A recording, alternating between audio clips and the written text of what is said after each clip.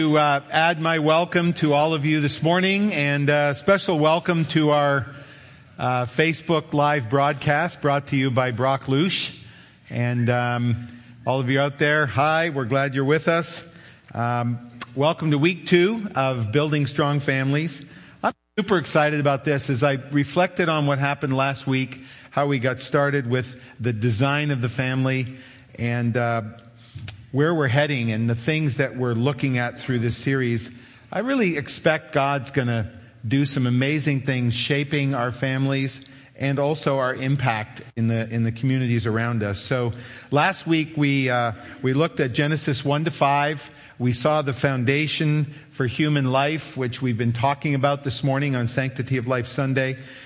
We saw God's created order, the design for man and woman, one man, one woman together for a lifetime, being fruitful, multiplying. And we also looked at the grace of God in continuing to pour out onto Adam and Eve and the rest of their family line, and that we're seeing here in this first 5 chapters of Genesis a very strong foundational design for the family. And today, and when we looked at that, we summarized it with this little definition. The family design is to be an overcoming, multi-generational team of disciples filled with love and grace on mission to bring the kingdom into all their domains. And we're going to keep building on this as we look less at design and more at mission today. We're going to be looking at how God's plan was to win the entire human race, is to win the entire human race through families. And that becomes, in a sense, our collective calling and mission. So we're going to look at God's mission for the family. And I want to start this morning just by let's throw out our ideas on what we think God's mission for families is. Just throw that out as you have been thinking about this. Anything that hits your mind? Raising godly children, okay? We had a wonderful testimony to that this morning. What else? Be fruitful and multiply. Yes. Sharpen each other. To be an example of Jesus' love to the world. To be an example of Jesus' love to the world. Anything else? Sharing each other's burdens. Excellent. So, when we think about our mission as a family, we've got lots going on. And what I want to do this morning is do a 30,000-foot survey of Genesis 6 through 11, and actually into the beginning of chapter 12, and look at what was God doing. We saw last week that He put a man and a woman in the garden, told them to be fruitful, multiply. He also told them to tend the garden. So we know there's work involved in God's plan. But let's take a look at what's going on. And we see at the beginning of chapter 6 that God has seen the wickedness going on the earth. He basically says, I'm going to reduce the lifespan from 900 something to 120. In order that this wickedness would have the least effect as possible. And then He said He's going to bring judgment on the earth. So He calls Noah to build an ark to preserve all the animal life and to preserve his family. And so Noah goes out and builds this boat. Now, we've got a live-sized version of it sitting 50 miles south of us here in Kentucky. And I brought my grandchildren to see that this summer. And I was absolutely blown away with how big it actually is. It apparently is the biggest wooden structure on the earth right now. And next slide, you see just them standing in front of it. It's just a massive thing. And I think of how they must have thought this guy was crazy. He's talking about a flood. It had not rained yet. Like on the earth, it was just this mist system that was going on. It had not rained. There were ships that were being made at that era of human history, but he is building this ship somewhere far away from water on land. And he's building this ship. And Peter says he is a preacher of righteousness. So somehow Noah in this time period is preaching, and he's warning people what God told him, what was going to happen. And so we read in the genealogies that he's about 500 years old when he becomes a father of 3 sons, and he's about 600 years old when the ark, when the rain comes. So somewhere in this 100 years, he's building this boat, and imagine how crazy people must have thought he was. Out here building this giant boat, and it's interesting, how many ended up being saved on the boat?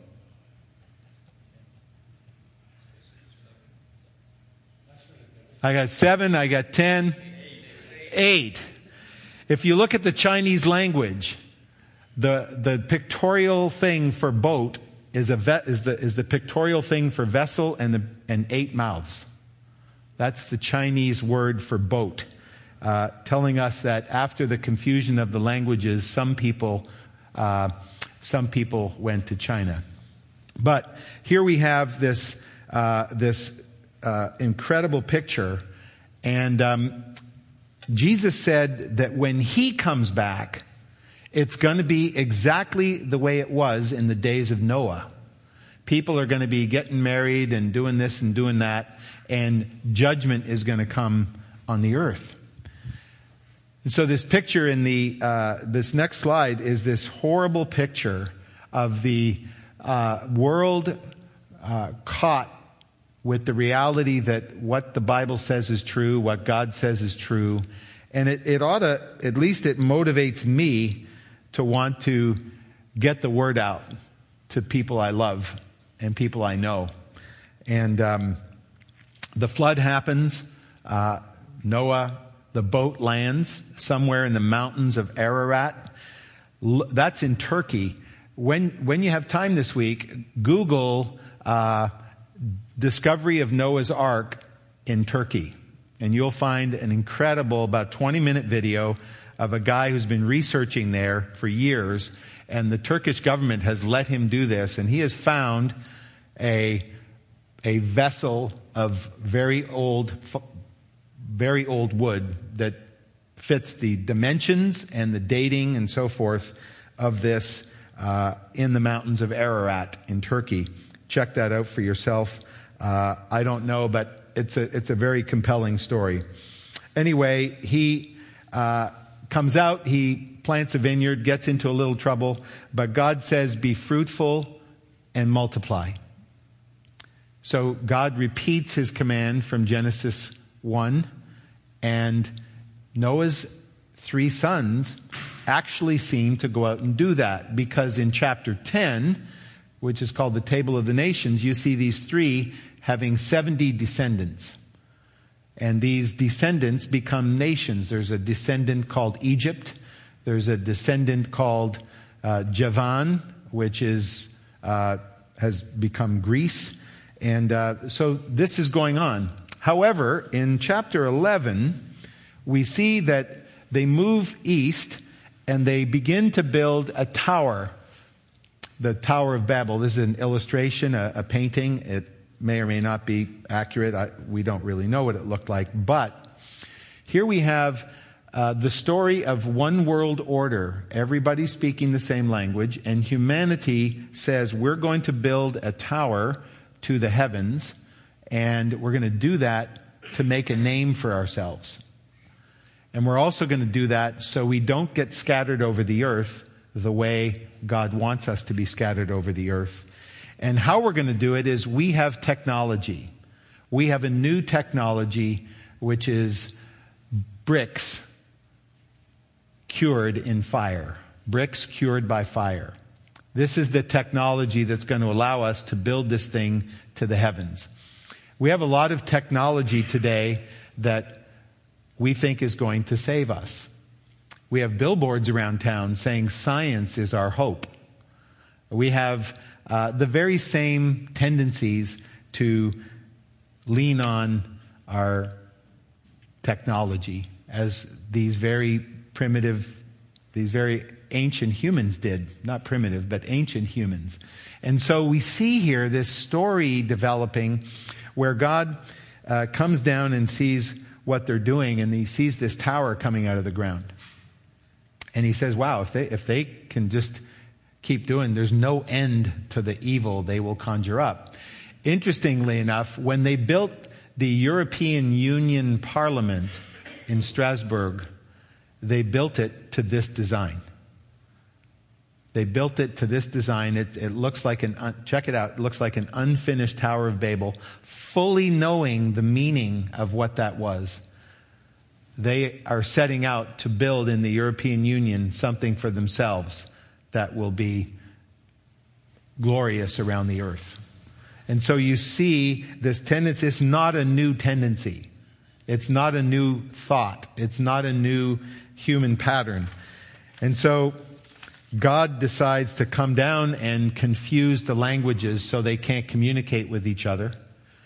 And from that moment in Genesis chapter 11 to the day of Pentecost Sunday, when God released the gift of tongues so that all the nations could hear the good news, and therefore at that moment reversed the curse of Babel that was on the human race. But now we have the nations, the descendants of the sons of Noah, spread out. They're forced to spread out because God confuses their language, and maybe they can't get along anymore, and so they go find their own thing. And this is where the nations spread out. The orange ones are the descendants of Ham, the purple ones are the descendants of Shem, and the green ones are the descendants of Japheth. And so we see here in these 5 or 6 chapters, we see the frustration of God's mission. Because he started and made us to multiply and ruled the created order together. That didn't work, so he had to evict us from the Garden of Eden to work the ground that Adam was made from. Humanity is corrupt and full of violence. So Noah, and the violence continues. Did you hear those stats earlier? 60 million American babies, 1 billion children in the last 100 years. Violence done to those who should be most protected at that moment in their life. Noah is chosen by God. He doesn't quit. He finds one family who's righteous, and he is in that righteousness to build this ark. And then after the flood, God starts over again with Noah, be fruitful and fill the earth. And Noah's sons actually seem to do this. And then at Bethel, man uses his technology to make a name for himself. And then God confuses languages so people have to spread out. And what we see here is that God's grace continues. It continued through the line of Noah in the generation, starting with Shem, which means name, through to Abram. And what we see here is that man wanted to make a name for himself, and God said, no, I'm the one who's going to fulfill his plan, and I'm going to give this man the name, because I'm the one.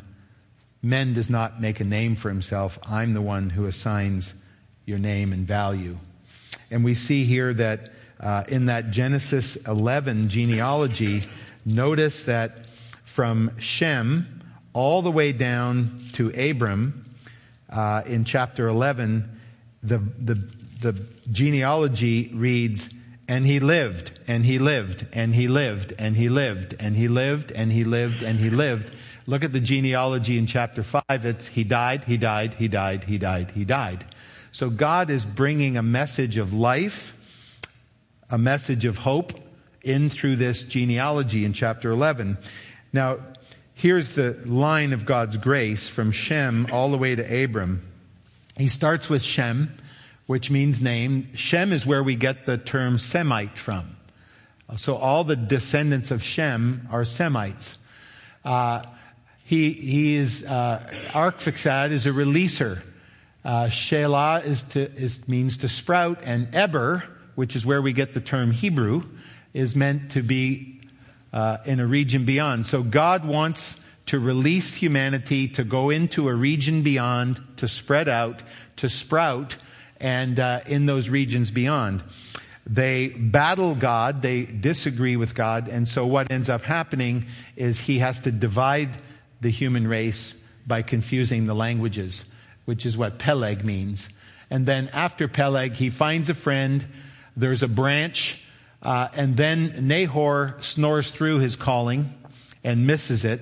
Terah delays in Haran and dies because he's not following the call into the promised land. But Abram gets the call, and Abram, his name means exalted father. So Abram is picked, he's a pagan, rich businessman, basically.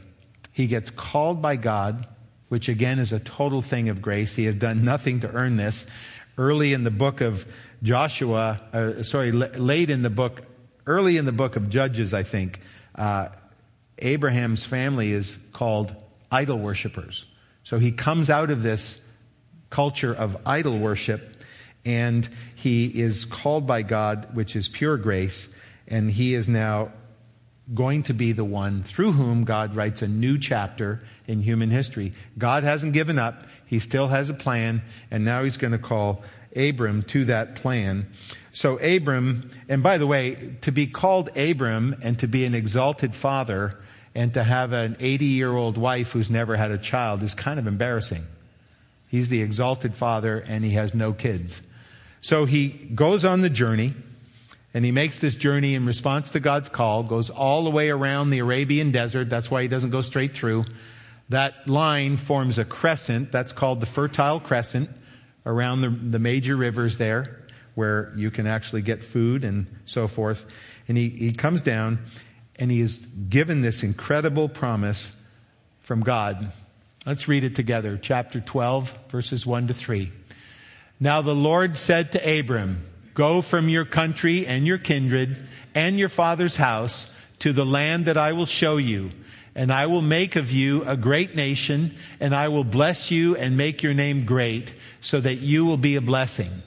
I will bless those who bless you, and him who dishonors you I will curse. And in you all the families of the earth shall be blessed." An incredible good news that all of the earth is now God's strategy and God's vision. And through this family and its descendants, he's going to bless all the families of the earth. And therein we get this renewed call to come through all of this evil, all of this disobedience to one man, and to put his plan on one man who simply believes him. He simply believes him. And when Abram believes God, God says, "You are righteous because you believed."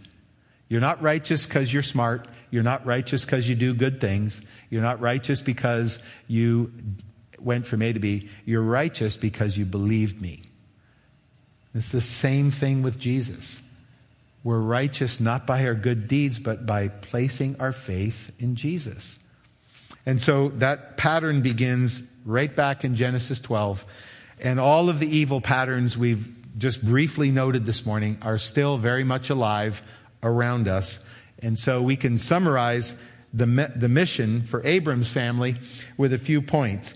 To bless the whole world, to live in God's favor and protection, to worship the Lord, to walk with God as a friend by faith, to build a welcoming household, to give refuge to those in need. We skipped over chapters 13, 14, 15, 16, and 17, but there, among other things, Abram rescues his nephew Lot, and we find out in that rescue that Abram has 318 trained men in his household. He is a father who is building an extended household that is rescuing Lot, providing food for those who are hungry, whatever. He has a father's house that is like the Heavenly Father's house. And this theme of Father's house will come all the way through the story, all the way through the scriptures. But that's why I said last week, all of us are destined to be Abrams and Sarahs. We're all destined to build homes and families that will be a refuge for those around us who are in need, for those around us who are in that place of requiring love and assistance. And it's at this time that God changes Abram's name to Abraham. And what he does there is he actually puts part of his name, Yahweh, he takes part of that and puts it in the middle of Abram and turns it into Abraham. He takes Sarai and he turns that into Sarah. What he's doing is he's actually putting his name on them. Now, fast forward in the book of Numbers, they will tell the Aaron and the priests to bless the people. May the Lord bless you and keep you and make his face to shine upon you. May the Lord be gracious to you and may the Lord give you peace. And we usually stop there, but there's one more line in the blessing, which is that, and they will put my name on them. So the priests literally hold their hands like this. This is the first letter in Shem, in Hashem. I will put the name of God on the people. This is what God did here for Abraham. You know, Leonard Nimoy grew up in an Orthodox Jewish home. When he was trying to figure out how to do a Vulcan greeting, he picked this. Little did he know that this was, he knew where it was from. It was from the priests in his Orthodox synagogue blessing the people every Sabbath and putting the name of God on them. This is what happened to Abraham and Sarah. And so they're off and they're on an adventure to follow God into the promised land. They're living in tents. Here's a picture. It doesn't quite do it justice, but there's a starry night. There's a friend of mine who took this picture. His name is Jake Graham, and he has Jake Graham Photography, Canadian. You can go on his Facebook page and see stunning photographs as he has been adventuring through the northern part of Canada to show off the creation. And this is the adventure we're in. Abraham will live in tents, but he's looking for a better country, according to Hebrews 11. And this is what we should be looking for, a better country, which is our true home. We are here now, but we're citizens of heaven. And so we should be looking for that better country. So now, follow through the story all the way, and now with Christ, here's what Paul says in relation to this story I've just sketched out for you briefly this morning.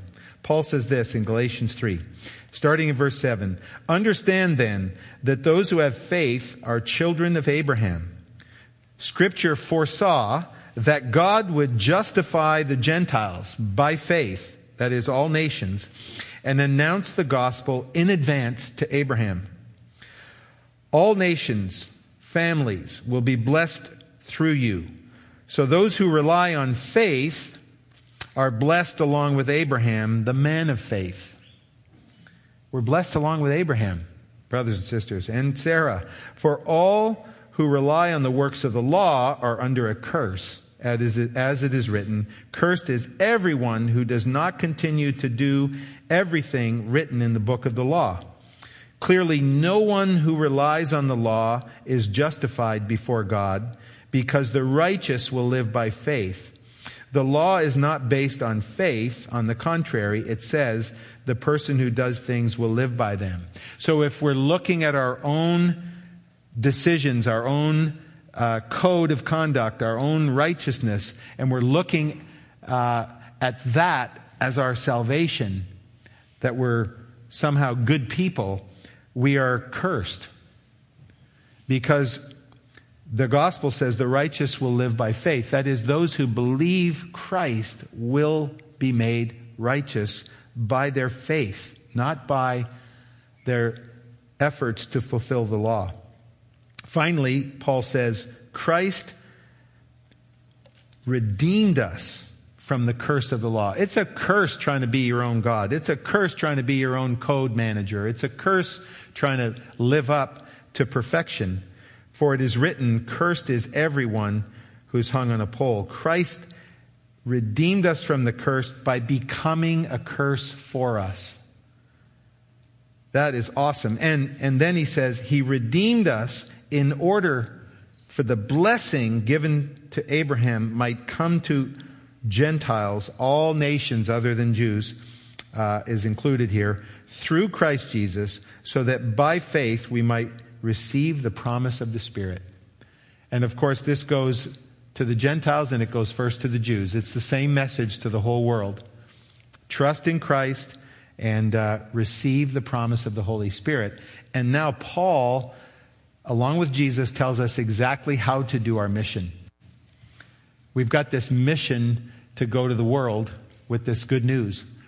And the good news is we don't have to do it in our own power. We get the Spirit.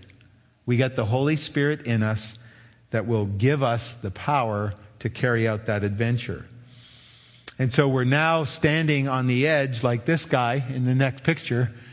We've got this mission to bring the good news to the world. It seems overwhelming. It seems really difficult. It seems like unbelievable. How's that going to happen? Most people are rejecting the Lord. But this is for Muslims, for Buddhists, for the nuns, those who have no religious affiliation. And how every single one of the heroes in the scriptures was imperfect. Abraham, Isaac, Jacob, Joseph, Moses, King David, Joshua, King David, Saul. They're all imperfect. But they all walked in faith. And you know what? Because they did, they were different. They were different. And we ought to be different. We ought to be a little weird. We ought to be a little weird. We're different because we are walking to the beat of a different drummer, aren't we? This is not normal. This is not the way it is. But this is the way of Christ, to walk with Him. And so let's summarize the mission so far. God's mission for our families is to have an adventure with God together, to walk in the faith and the blessing of Abraham, to expand the Father's house, to spread the blessing to all the world. And our hope is that one day we will populate heaven. God is sending them out, inviting. Jesus does the parable of the wedding feast, is sending them out. Everybody's got an excuse. Keep going. Go over here. Oh, they don't want, hey, I want my Father's house full. So then go to the byways and the highways and go everywhere you have to go and invite them all in. The blind, the lame, whatever. Bring them in. Everyone is invited. And so this is our mission. This is the mission of a family. And I was stopped in my tracks this week by this email that I got from the Barna Group. And it said, churchgoers, have you heard of the Great Commission? 51% said no. Never heard of it. And then that green dot over there, 20 some odd percent said, yeah, I'm vaguely familiar with it, but I can't really tell you what it means, what it is. And so you're left with the red there, the 17% who understand what it is and who know what it means. And from our answers at the beginning, I hope we're maybe a little bit above average. But here it is. Let's read it together. This is one of the last things Jesus said in Matthew 28. You got that one? There we go. Let's say this together. Then Jesus came to them and said, all authority in heaven and on earth has been given to me. Therefore, go and make disciples of all nations, baptizing them in the name of the Father and the Son and the Holy Spirit, and teaching them to obey everything I have commanded you. And surely I'm with you always to the very end of the age. And so Jesus takes this first command in Genesis to go forth and multiply and subdue the earth. He repeats it to Noah. He repeats it to Abraham with a blessing. He repeats it all the way through. And Jesus finally comes and actually fulfills all of God's requirements for us. He does everything exactly right.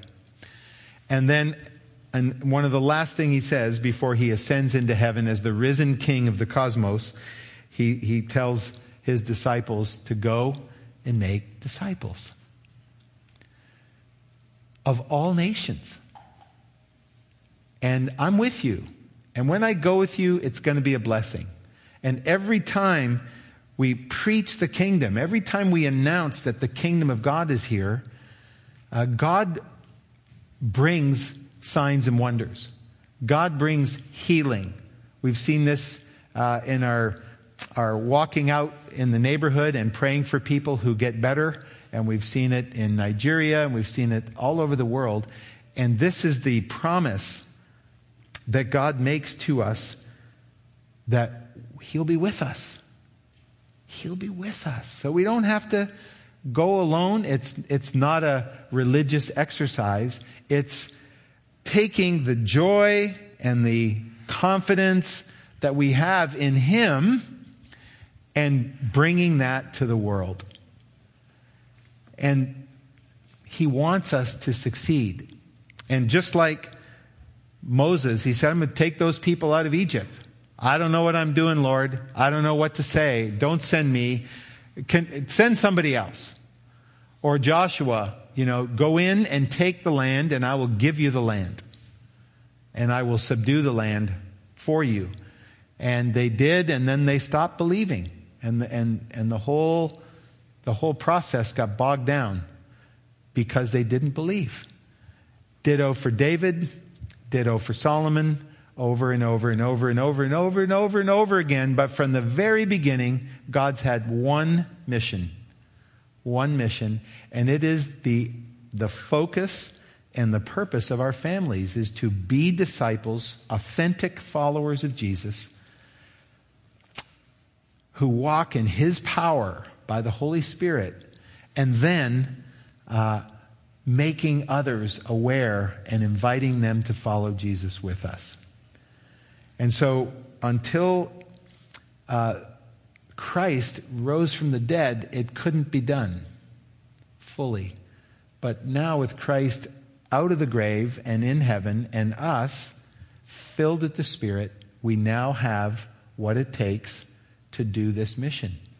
And He's cheering us on, and He knows how difficult it is. He got killed for His trouble. So He understands. He understands how difficult it is. But what we can't miss is, what's the mission? What's the mission? Because until we wrap our heads around that, until we make that the central focus of our families, like we prayed for Indigo Motterwell this morning, you can, until you get to that's the thing that we really need to focus on, everything else will crowd in. But if we focus on that, then all the other stuff, being a blessing, welcoming the poor, all the things that we want to do will come through that one thing. So I want to revise our little statement that we started with this morning and add some things to that. Let's read it together. An overcoming, multi-generational team of disciples filled with love and grace, on mission to make disciples and bring the kingdom into all their domains. And that is the mission of God. That's the heart of God. That's the heart of God. And He will equip us. He will fill in the areas we need filling in. As we look at this series on the Connect desk, there's a lot of good stuff on the Connect desk today. Go by there and get some of that. But I've put the whole game plan for this series on there. I emailed it to you yesterday to take advantage of setting goals. Set some goals for your family. Until we really lock into these goals, until we make these things our central focus, we're going to be subject to the random challenges of day-to-day life. But if we make a goal, as all you runners know, as all you weightlifters know, as all you, when you set a goal, you tend to have a much higher chance of getting there.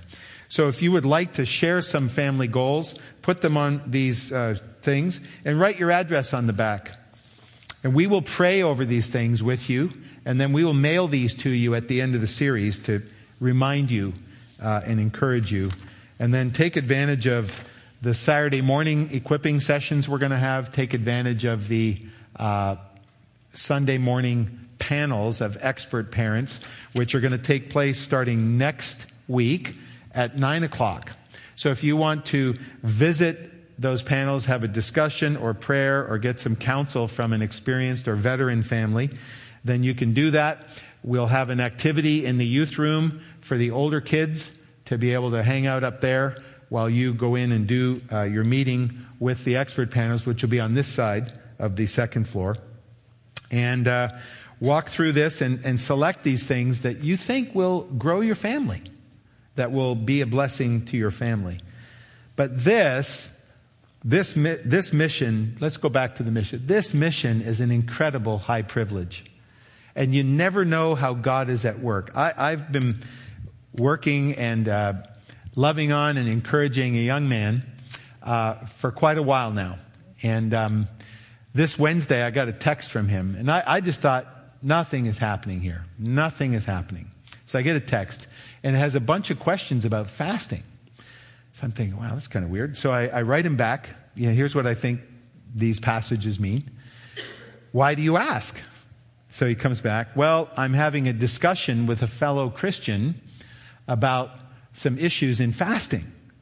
I said, wow, so you're in community looking at the Word right now. He goes, yeah.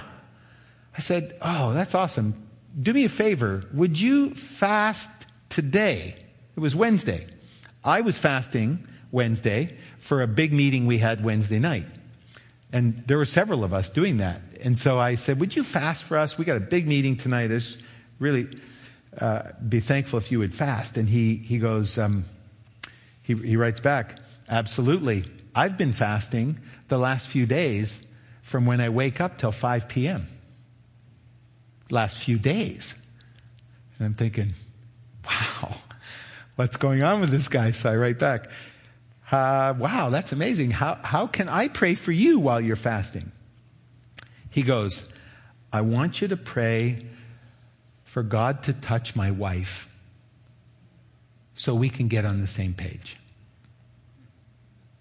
And I just went, Lord, you're way more faithful than I am. You are way more faithful than I am.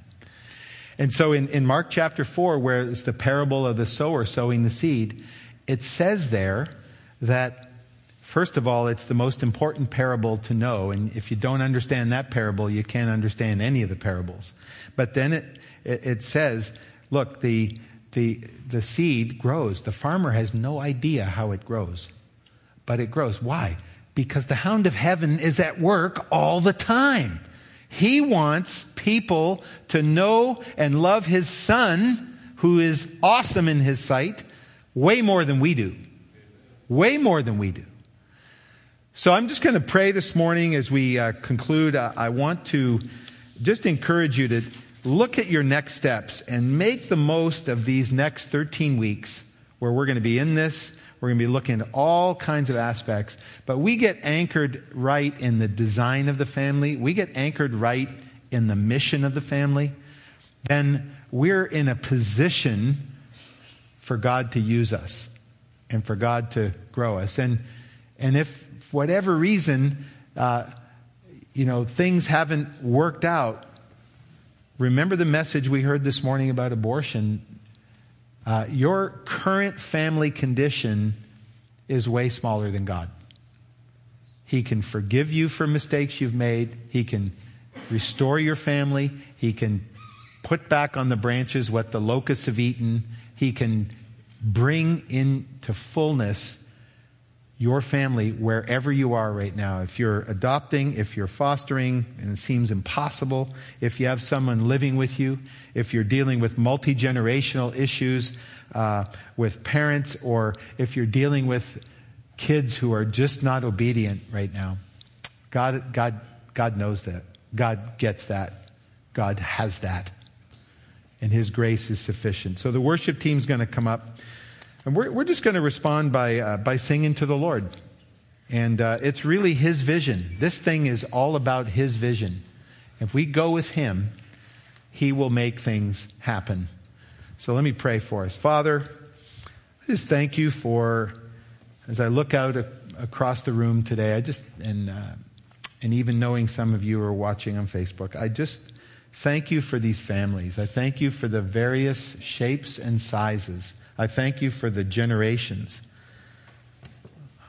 I thank you for the way grandparents are building into their families. I thank you for the way they're serving together. I thank you for, Lord, every step that we take towards Jesus.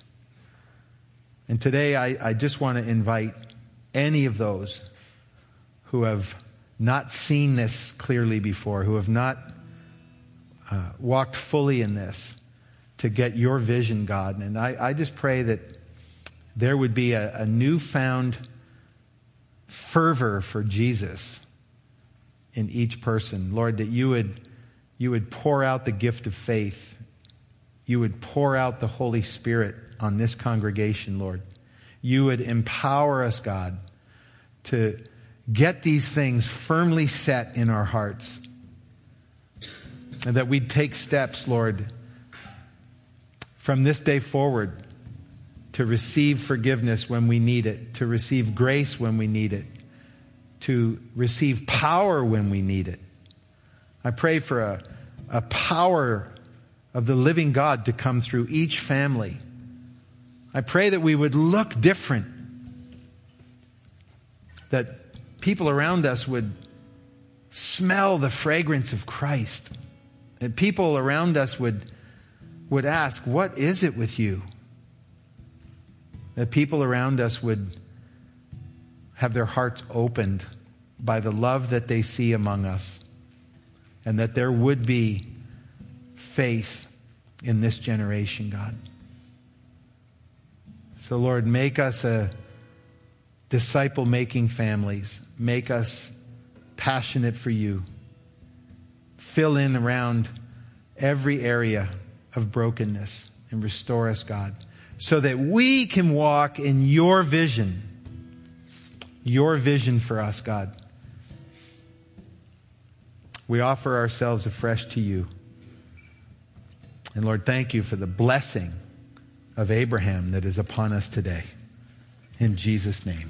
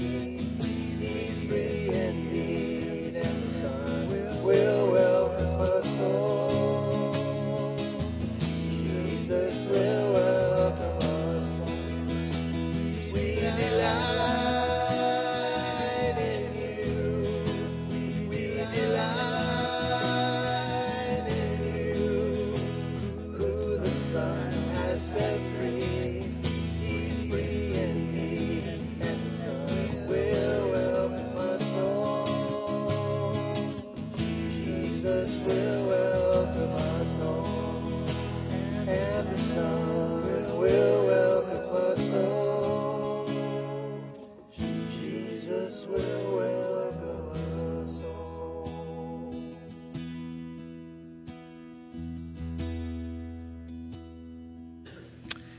And Lord, we ask now that as we go from here, you'd fill us with your Spirit afresh. And Lord, that we would joyfully, enthusiastically, and powerfully bring your love and your good news. And Lord, be those that invite and help others follow Jesus together. We thank you, Lord, for this amazing mission. And Lord, we know it's not by our effort, but by your power that we will achieve it. And we thank you for that. So bless each family as we go, Lord. In Jesus' name, amen. Be blessed. Have a great week.